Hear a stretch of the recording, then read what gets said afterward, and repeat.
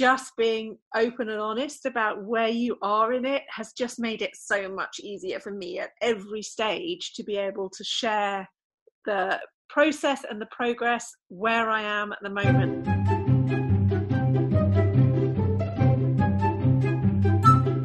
Hi, welcome to episode 45 of Art Juice. This is generous, honest and humorous conversations to feed your creative soul and get you thinking with me, Louise Fletcher. And me, Alice Sheridan. And today we're talking about the mystery of art. Should you share your creative techniques or should you keep them to yourself? We also have an audience question actually about one of our creative techniques, so we can talk about that. And we'll do our usual what's inspired. But first of all, let's talk about what's been happening this week. So what's been happening, Alice, this week?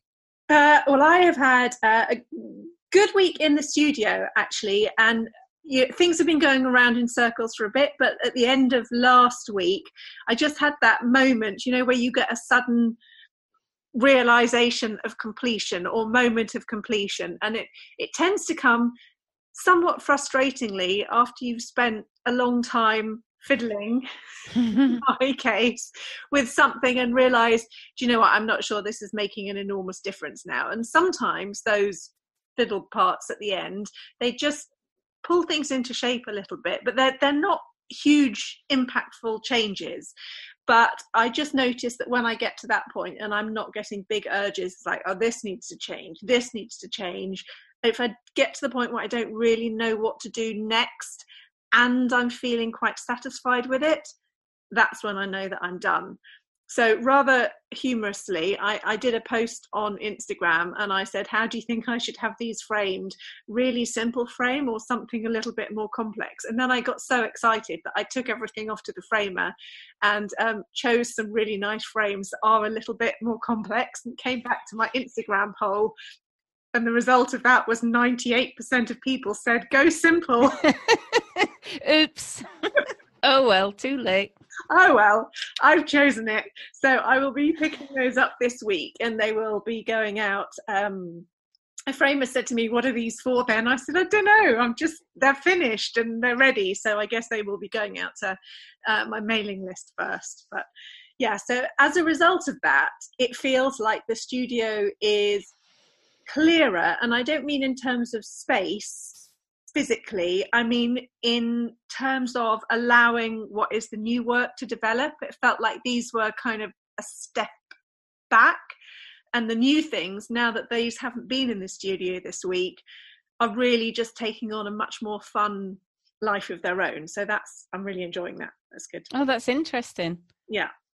It's interesting that they're affected. Well, I haven't had any painting. In fact, I did 2 hours of painting. I think it was on Wednesday, and then I've been paying for it, ever since, because I don't have any time. So it was one of those things like when you have a really busy job and you say, they say you can take a day off or whatever, and you take a day off and then there's just twice as much work waiting for you when you get back. It felt like that. And but that's because I always knew this was going to be a busy week, because you and I have been running our Best Year Ever event, which I'm sure many people listening have been part of, and it's been fantastic. It was fantastic. But it was just a lot of work on top of a lot of work, because it's also course time for me. So that's a time when I know I won't have as much painting time, because I'm teaching and developing content and answering questions and responding to emails.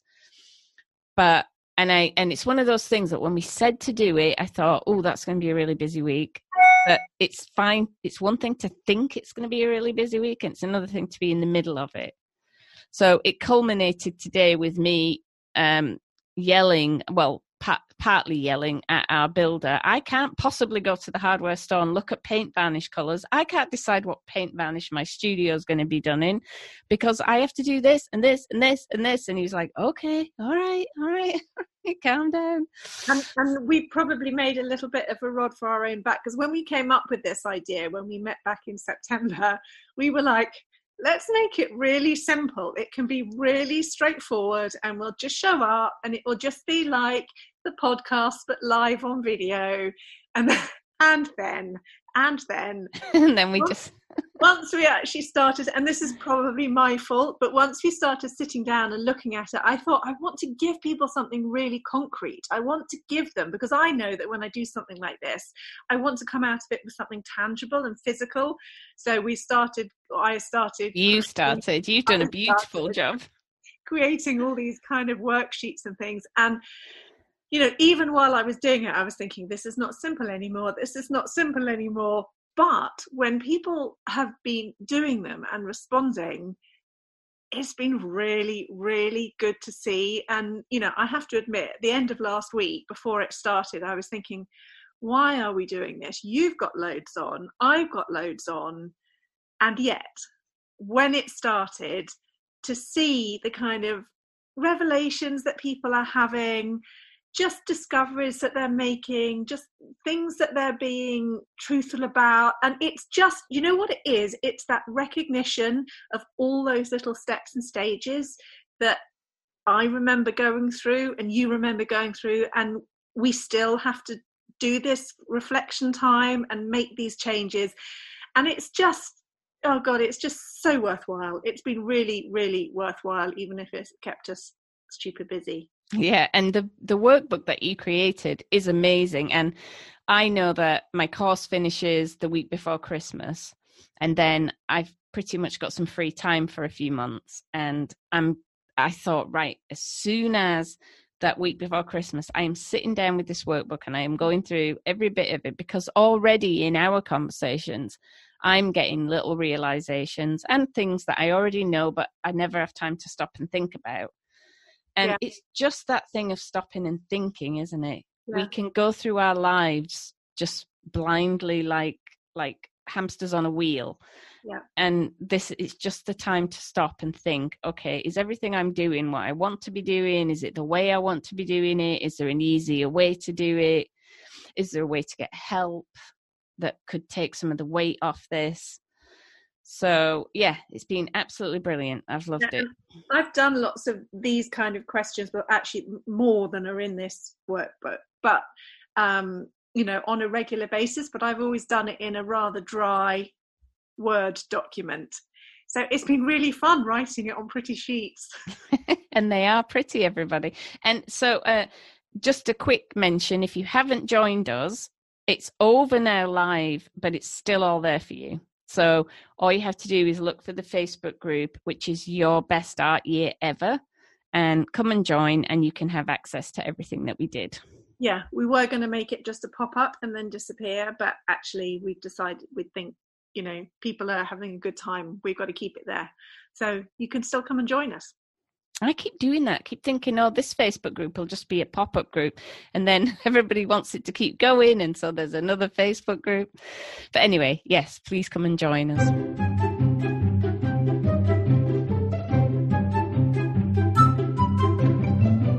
So shall we talk about our main topic, which I think is a really interesting one? And given that we both share quite a bit of what we do, I think, in different ways, we thought it'd be interesting to talk about whether our art process should be mysterious and kept just for ourselves, or shared with other people, or somewhere in between. This came up for me as a topic when I heard of a situation where an artist was upset over some sharing that had happened after a workshop. This artist felt like their techniques were being used without being credited. That's a tough one. Yeah, and it had hurt both the artist and the person accused. So it was one of those situations where it upset quite a few people.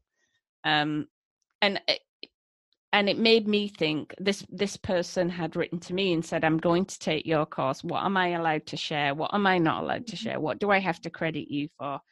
And my response was nothing. You have to credit me for nothing. You're paying me to take a course. And in my opinion, then everything I taught you is what I've chosen to give you.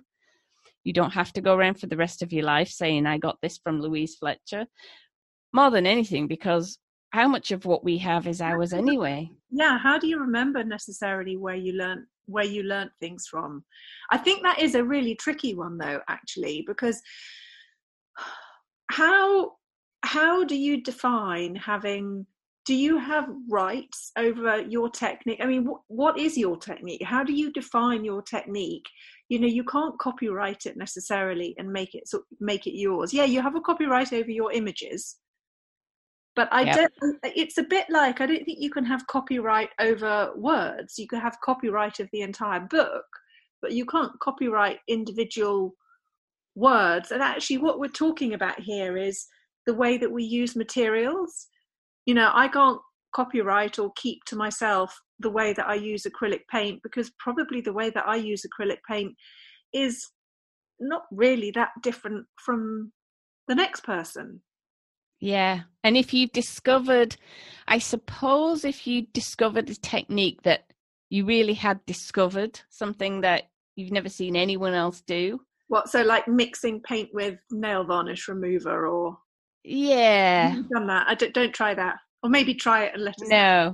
Well, I'm thinking, remember I was saying I discovered this thing by accident, and I'm certainly not saying this is a technique to be repeated, but if I cleaned off oil pastel from my painting with mineral spirits, even after the mineral spirits have dried, when I apply acrylic paint over the top of them, this really weird and quite cool effect happens. Somehow there's still a resist there from the mineral spirits, even though they appear to have dried. Or maybe it's a resist from the mixture of oil pastel and mineral spirits. Yeah. I don't even know what it is.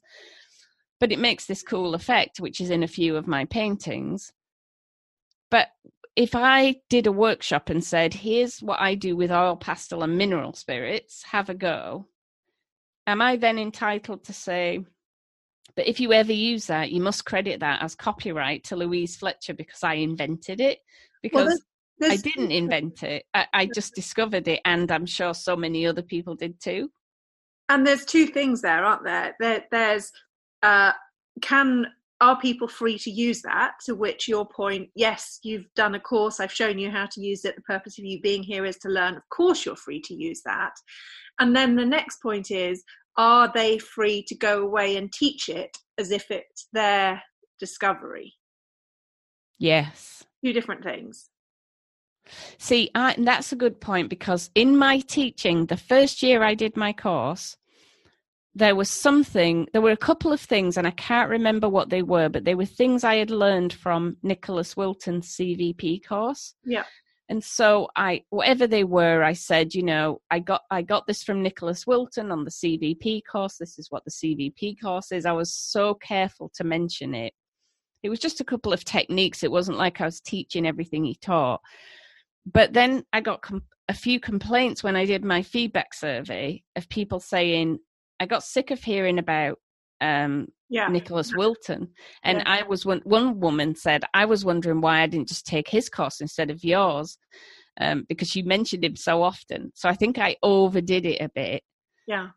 But I do always feel like I do that also with another artist I took one workshop with, but she taught me a really cool technique for playing, which I share.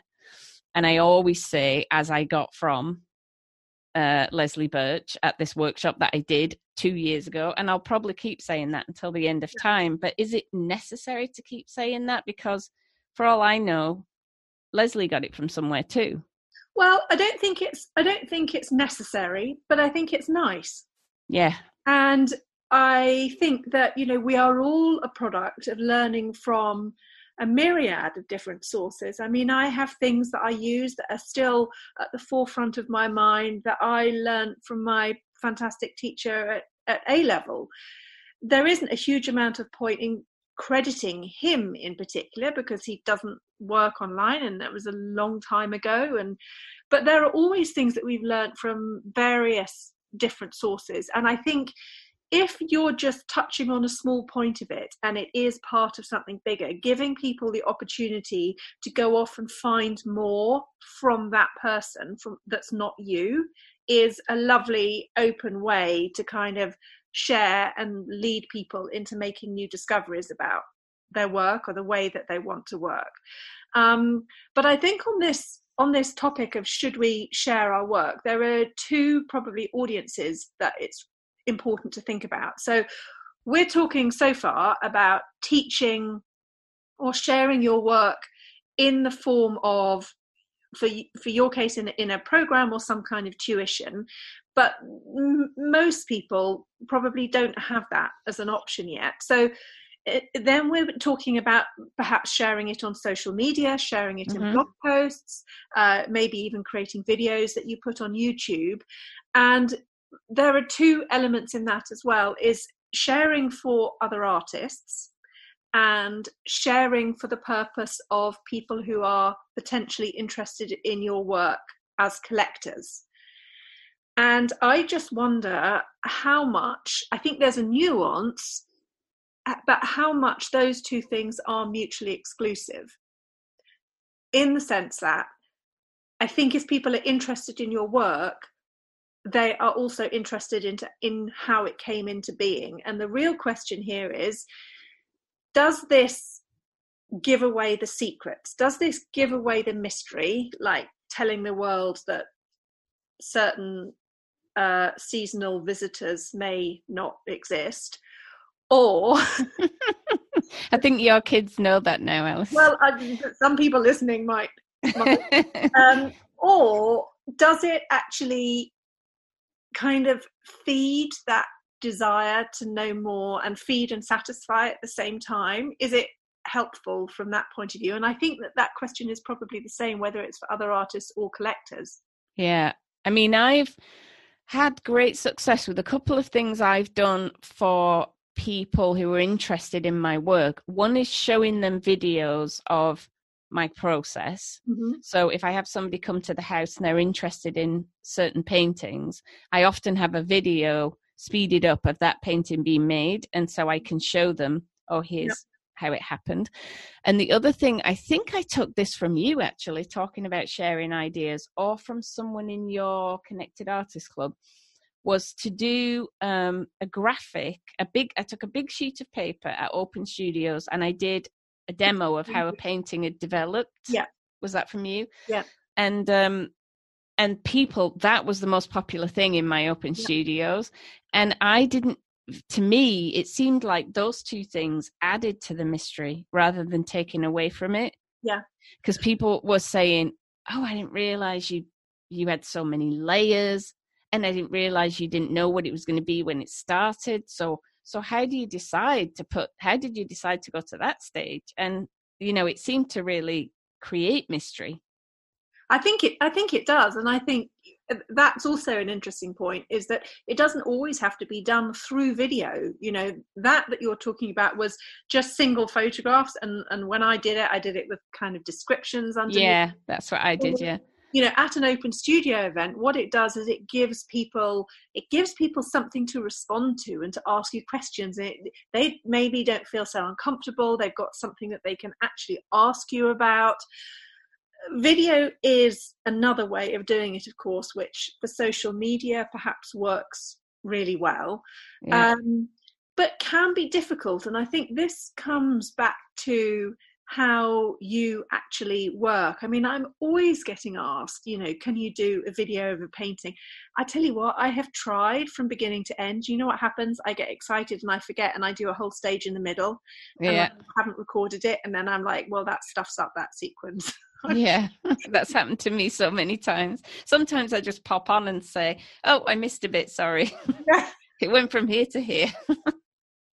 But that's also another thing, because I know that what's happened, sometimes I've posted things in the past and they have been speeded up. And, you take 45 minutes of painting on a particular stage and it comes down to, I think, about a minute and a half. And I think if you're not careful, it can give the impression that you create your work at a kind of breakneck, really caring about its speed. It's a really dull video to watch if you also include the time that you're sitting back and you're thinking about it and you're considering what stage to do next. So we tend to cut all of that stuff out. And I think we maybe do have to be careful that we give not very helpful or a false impression of how easy it is to create artwork where we are really investigating and digging, because that is hard to convey in a video. Yes. The only thing I've felt exactly like that. And I have even had comments, someone saying, oh, I wish I could create things that nice that quickly. And it's like, no, I did say at the top, this is 3 days of painting into one short video. But one thing I have tried to do is to put day 1 flashes up and then some fast painting, then day 2 flashes up, day 3. And that does seem to help a bit. But I do totally agree with what you're saying.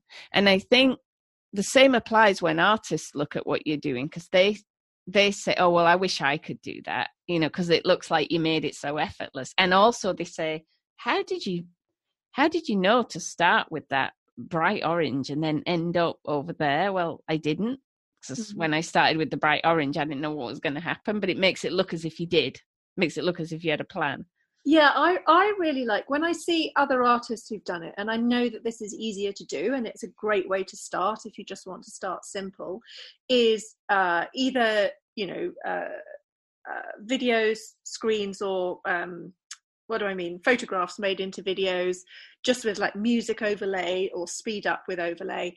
But actually, I really like it when I can hear the artist talking. Mm-hmm. So I think that's a useful thing to add over the top. So whether you do that as a separate voiceover afterwards, or whether you have a section where you're actually talking about your work. And the one that I did that on YouTube, that's actually quite a long one, of my thought processes right in the middle of a sticky middle stage of a painting.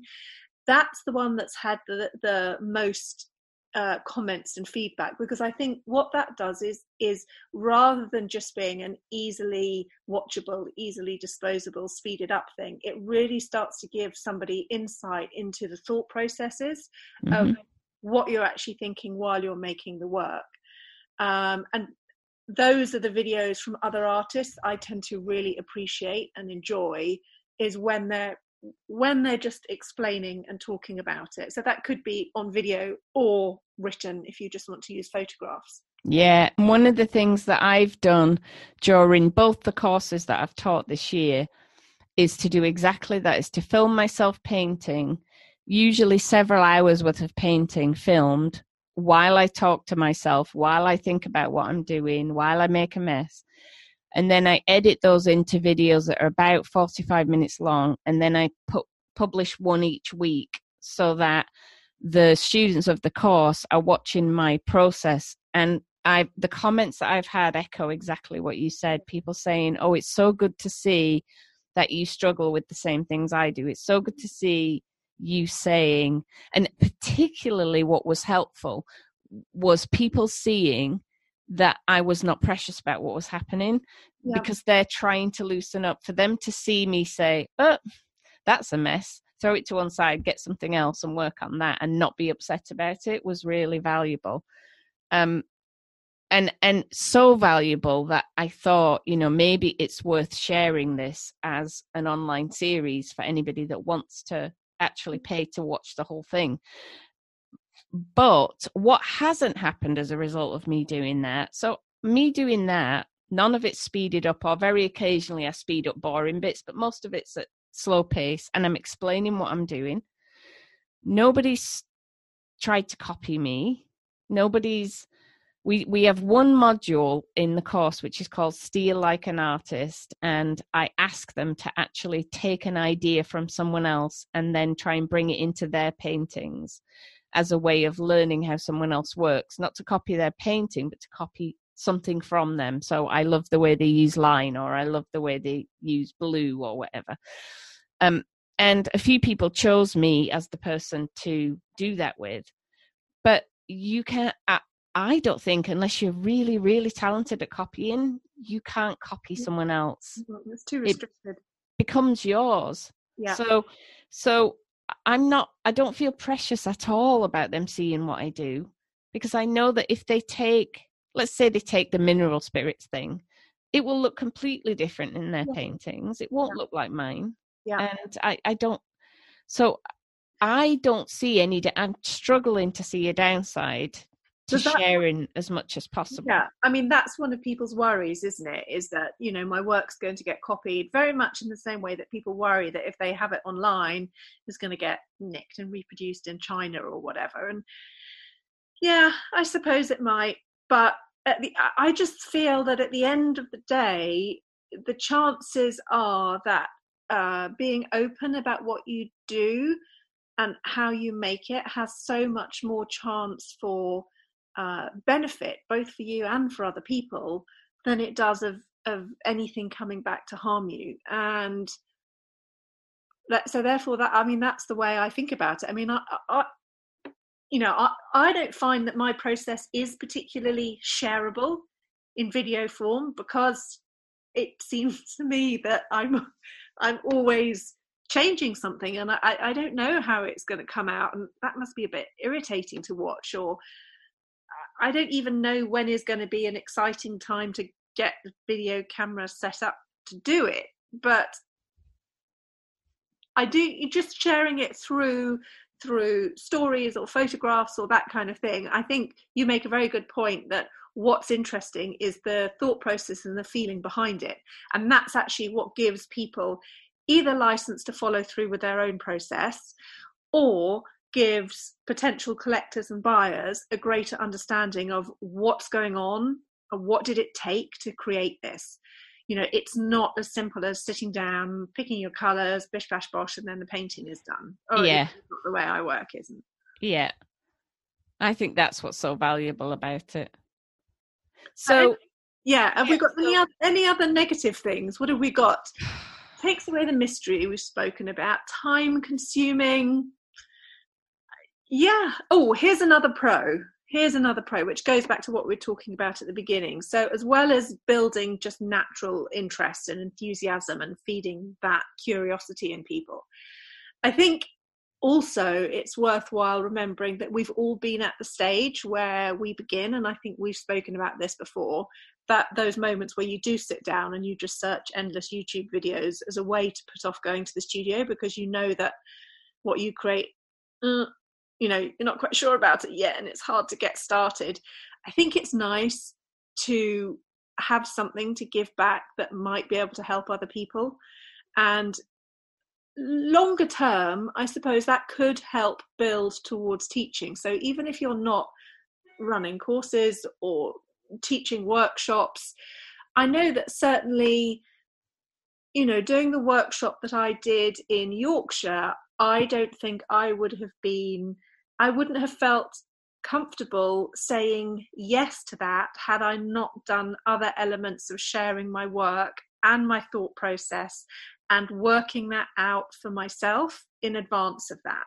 Otherwise, you're just like jumping in right at the deep end. So it's worth thinking that sharing your process is good not only for helping others, but it's good for helping you to identify and understand your own work.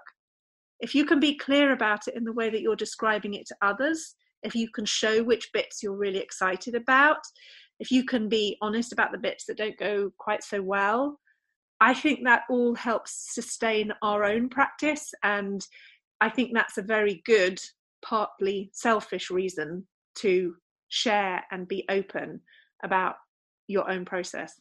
That's true. And actually, you were making me think, because I made a video about for the members of my course, and in week 2 I realized some of them were moving from watercolor and had never used acrylics. So I made this 20-minute introduction to acrylics video, which really I felt was so basic. I just very, very quickly made this video, and I got so much feedback from the students, even the experienced artists, saying, oh, I've been using acrylics for 10 years and I didn't know X, or that was really helpful, that I put it out available now for free, and I'll put a link in the show notes to anybody who wants to get that. And the response to it's been amazing, and it's just 20 minutes, so basic, filmed really simply. But I'm not planning to use that at the moment for anything.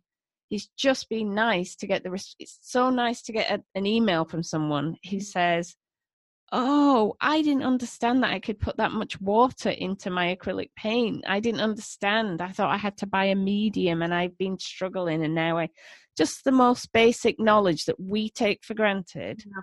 We don't know what we know. We think it's too simple to share with anyone. And really, it has an amazing impact on someone else's life. And that's just a nice thing to do. Yeah. Regardless. Yeah. Downsides, we said we have difficulty to film. Yeah.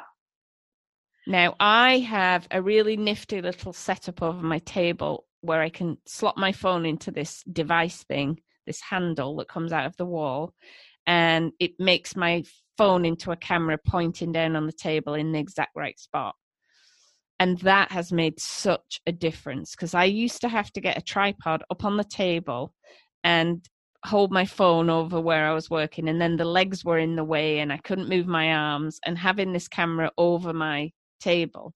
So when I get my new working space, that's going to be something I'm going to actually build into it, is some of these handles, holders, whatever you want to call it, phone holders, coming from the roof and coming from the walls, so that I can just walk in, slip my phone in, press record and get going. Yeah, you can get really nice adjustable arms that you either screw onto a table, or up in the studio upstairs, I fixed a kind of ceiling bracket so I can just clip something.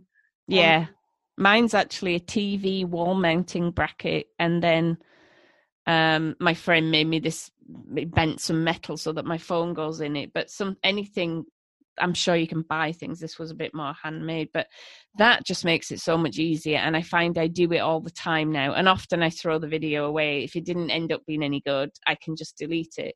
But setting up a tripod and getting it in the right spot for the lights and all that ended up putting me off. Yeah, make it easy. Time consuming. Yeah, because you've got to edit everything to make it entertaining.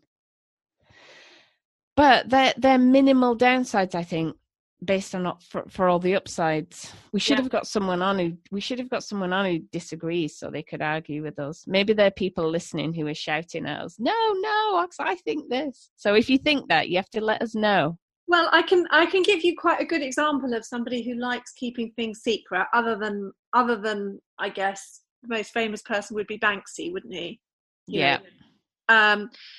There is somebody at one of the art fairs I goes to who they have this whole kind of persona. I can't remember the name, but the whole persona is that they're like a hooded person, and they have this YouTube channel of them creating the art, but you never see their face. They've got this hoodie on all the time, and it's like, here's this art and I'm making it, but you don't know who I am because I'm the mystery artist. It's slightly defeated at the art fair where they're standing. I was going to say, what do they do at an art fair? And they do have somebody else on their stand who kind of sells the work for them, but the persona doesn't really quite live up to the hype, and all of that stuff just feels a little bit contrived to me. I suppose that's the other thing here, is that just being open and honest about where you are in it has just made it so much easier for me at every stage to be able to share the process and the progress where I am at the moment. Like, I'm not pretending to be an expert. There are things that I've learned, there are things that I know, there are a million times more things that I don't even know that I don't know yet. But you know, we all learn from somebody who's a next stage on from us, and we kind of choose where we learn from. And I think that's one of the really exciting things about learning as an adult. You get to set your own timetable. You get to set your own kind of your schedule, or kind of create your own curriculum from where you're going to learn from, and other artists online can certainly be a way to do that.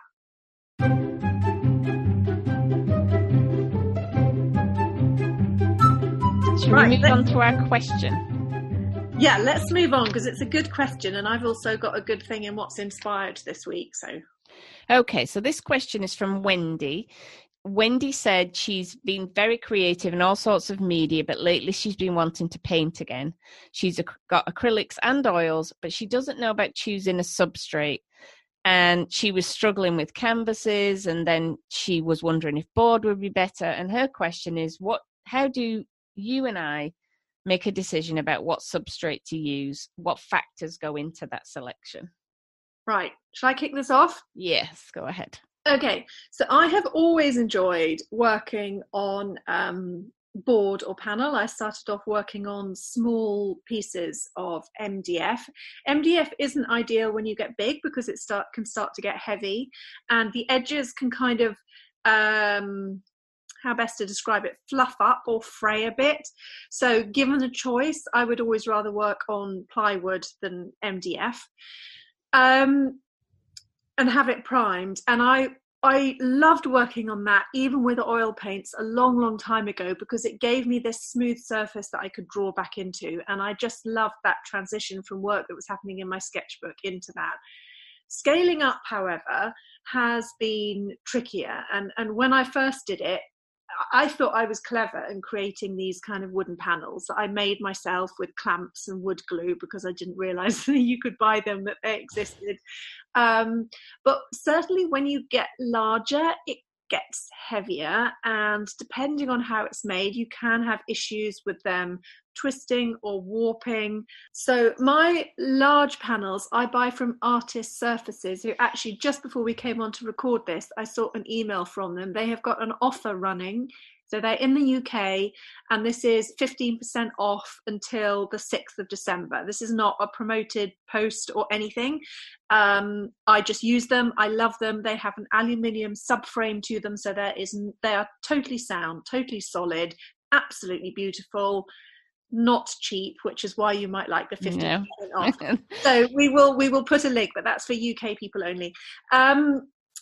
So yeah, it's a beautiful material to work on, but it does get heavy. So recently I've been back to canvas, and I was a little bit worried about it initially, and you can't draw back in quite the same way, but actually it's forced me to, I think, be more creative in my mark making. So one of my considerations, this was the question, how do you choose, is weight, scale. When I started doing large canvases, I thought I wouldn't frame them. It turns out that I am, so that ends up being probably even more expensive than buying these big panels. And those I don't mind so much having unframed. They feel kind of more solid as a piece. So weight is an issue.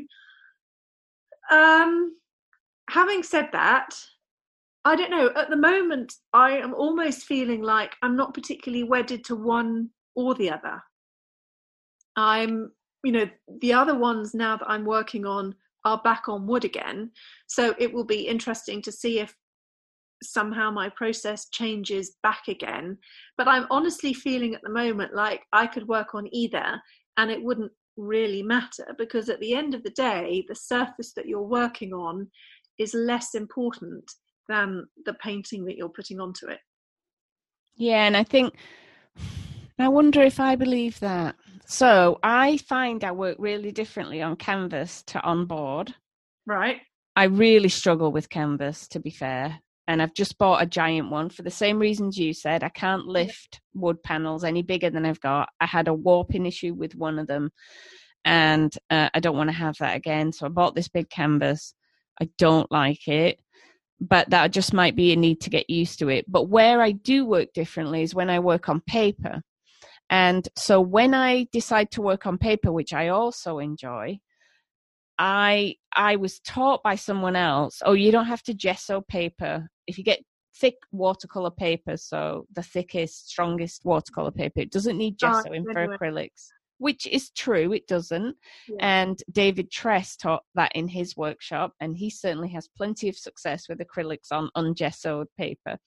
But I absolutely hate it. I hate the way the first layer soaks into the paper and it dulls it down.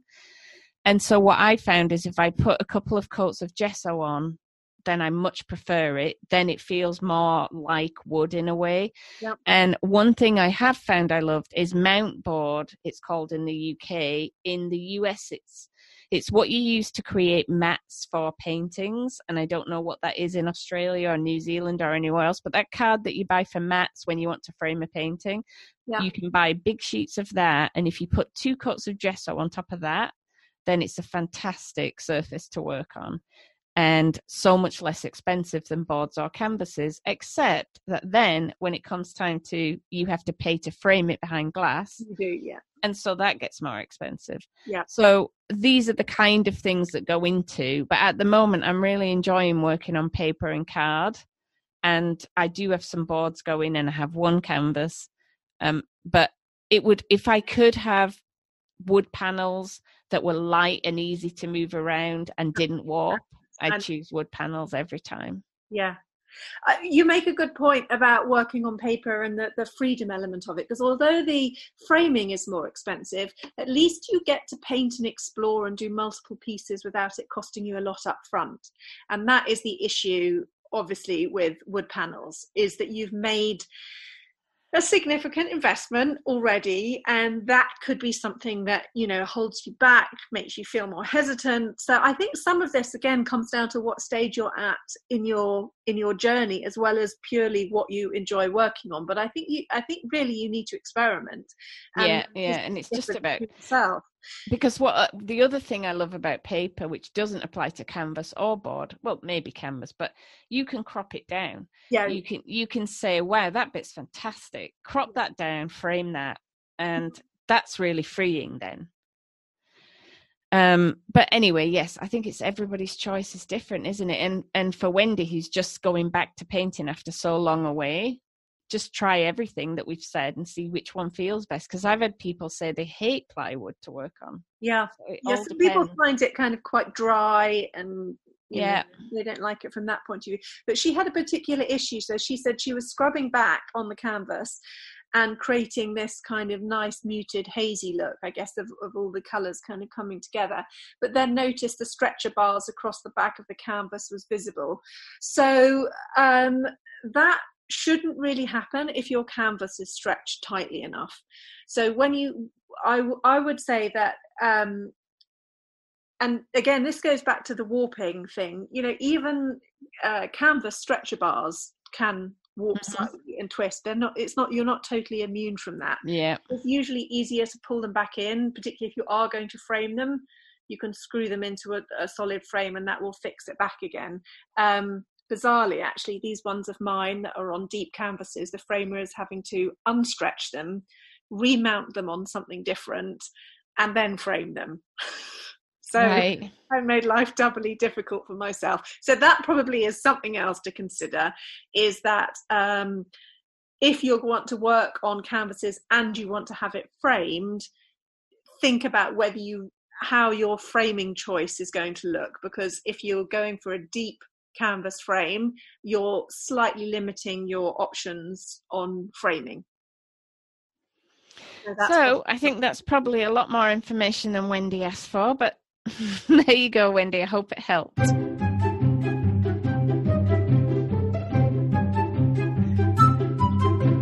So let's go on to what's inspired, since it sounds like we both have inspirational things this week. So tell me about yours, Alice.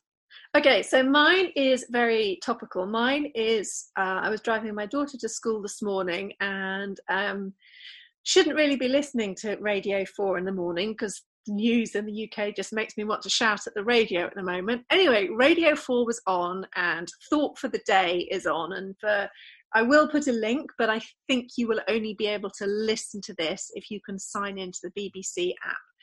Thought for the Day is 2 minutes that comes on at the news programme, and they're philosophical. They come from different religious leaders. They're not always religious though, but basically they're ways of thinking about life. Some of them are great. The one this morning I thought was fab. It was from Rabbi Lord Sachs, and he was talking about the gap between principle and practice. And it really struck home to me because, of course, we've been doing all of this stuff in Best Art Year Ever. And we've kicked off with thinking about, you know, celebrating and setting dreams. And everybody is like, great, we can all get inspired and think of good things. And then we have to move into the realities of actually doing it. And it starts to become a little bit harder. And he was talking about just this idea that he had statistics about how many people know something is wrong and yet they do it anyway. So the number of people who know adultery is wrong, but they've still had an affair. You know, we know smoking is wrong and yet we still do it.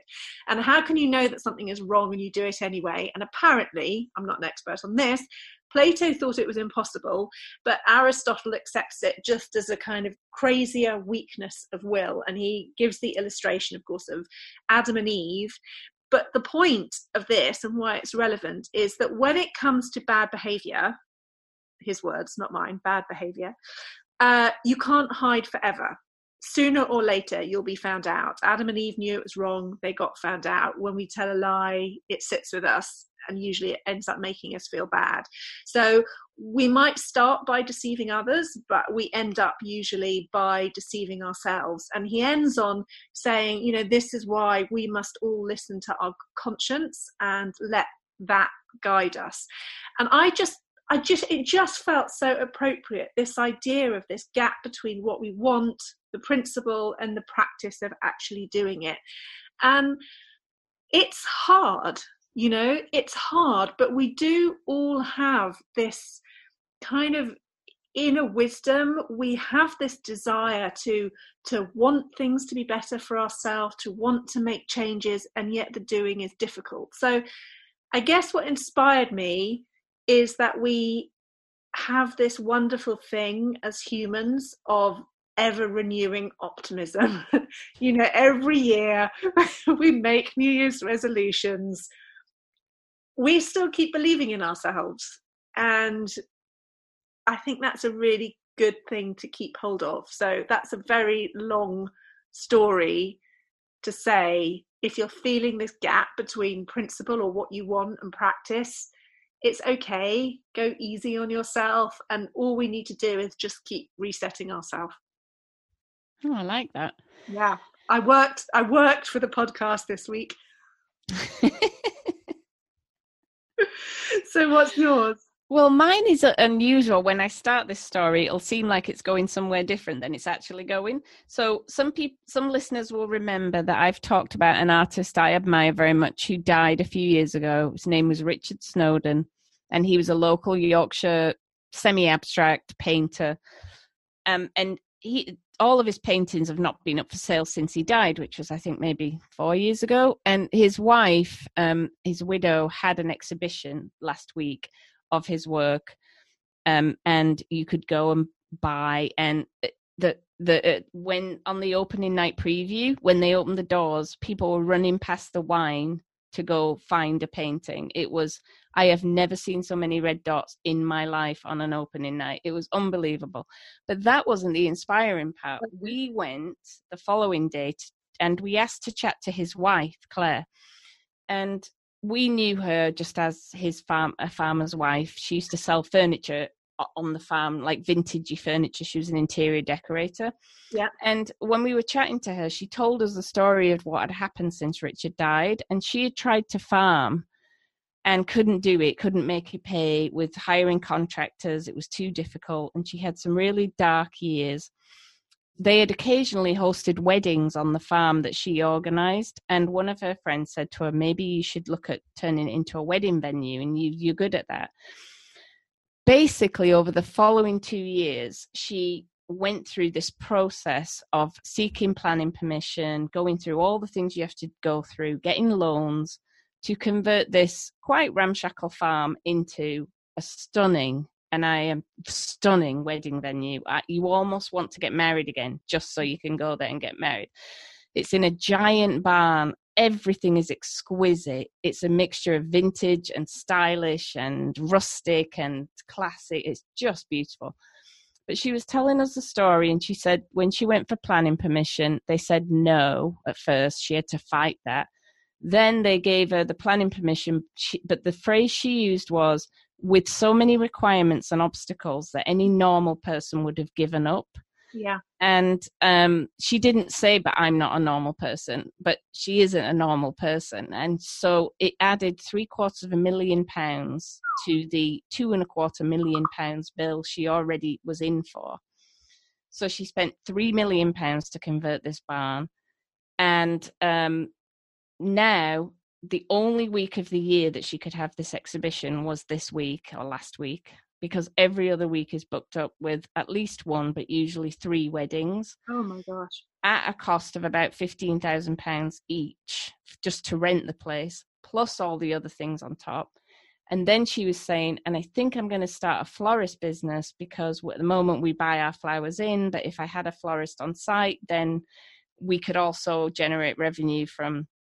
And so in the car on the way home, we were doing our sums, and we were like, wow, so she's paid for it already, probably, because she did this a couple of years ago.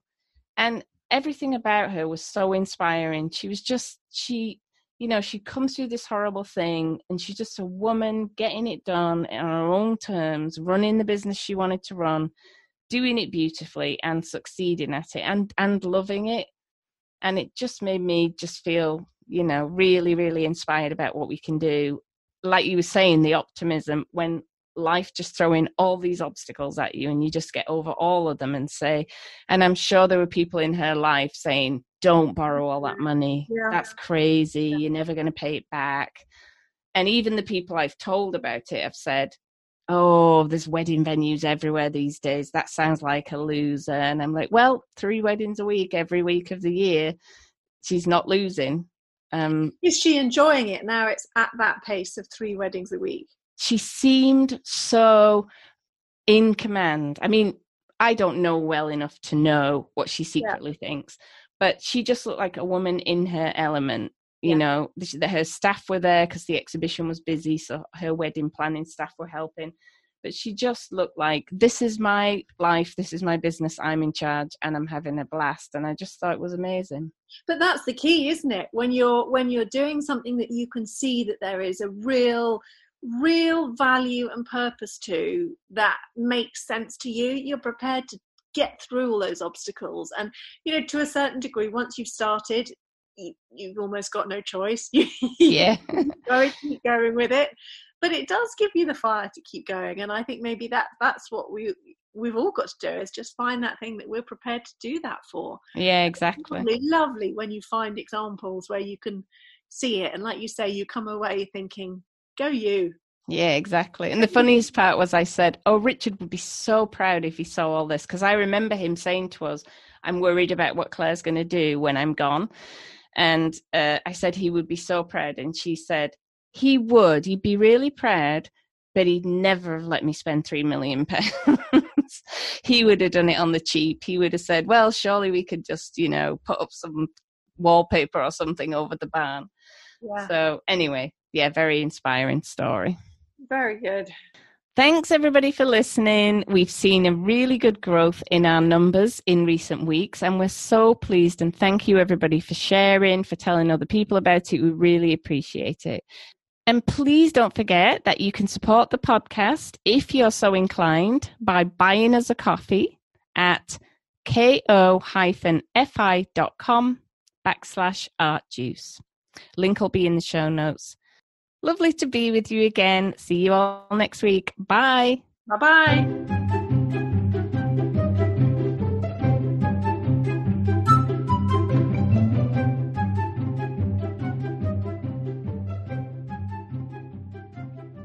Do you know, no matter how many times we do this, it's the last bit that I struggle with. It's beginning and endings. It's funny, isn't it? Because it's like when you do a painting, beginning and endings, I think, are the fun part. Yeah. We do the podcast. We just natter on fine all the way through, and then we get to the end and we go, blah, blah, blah, blah, blah. And we had no doorbells and no dogs. No. Mine's just come back from daycare, I can hear.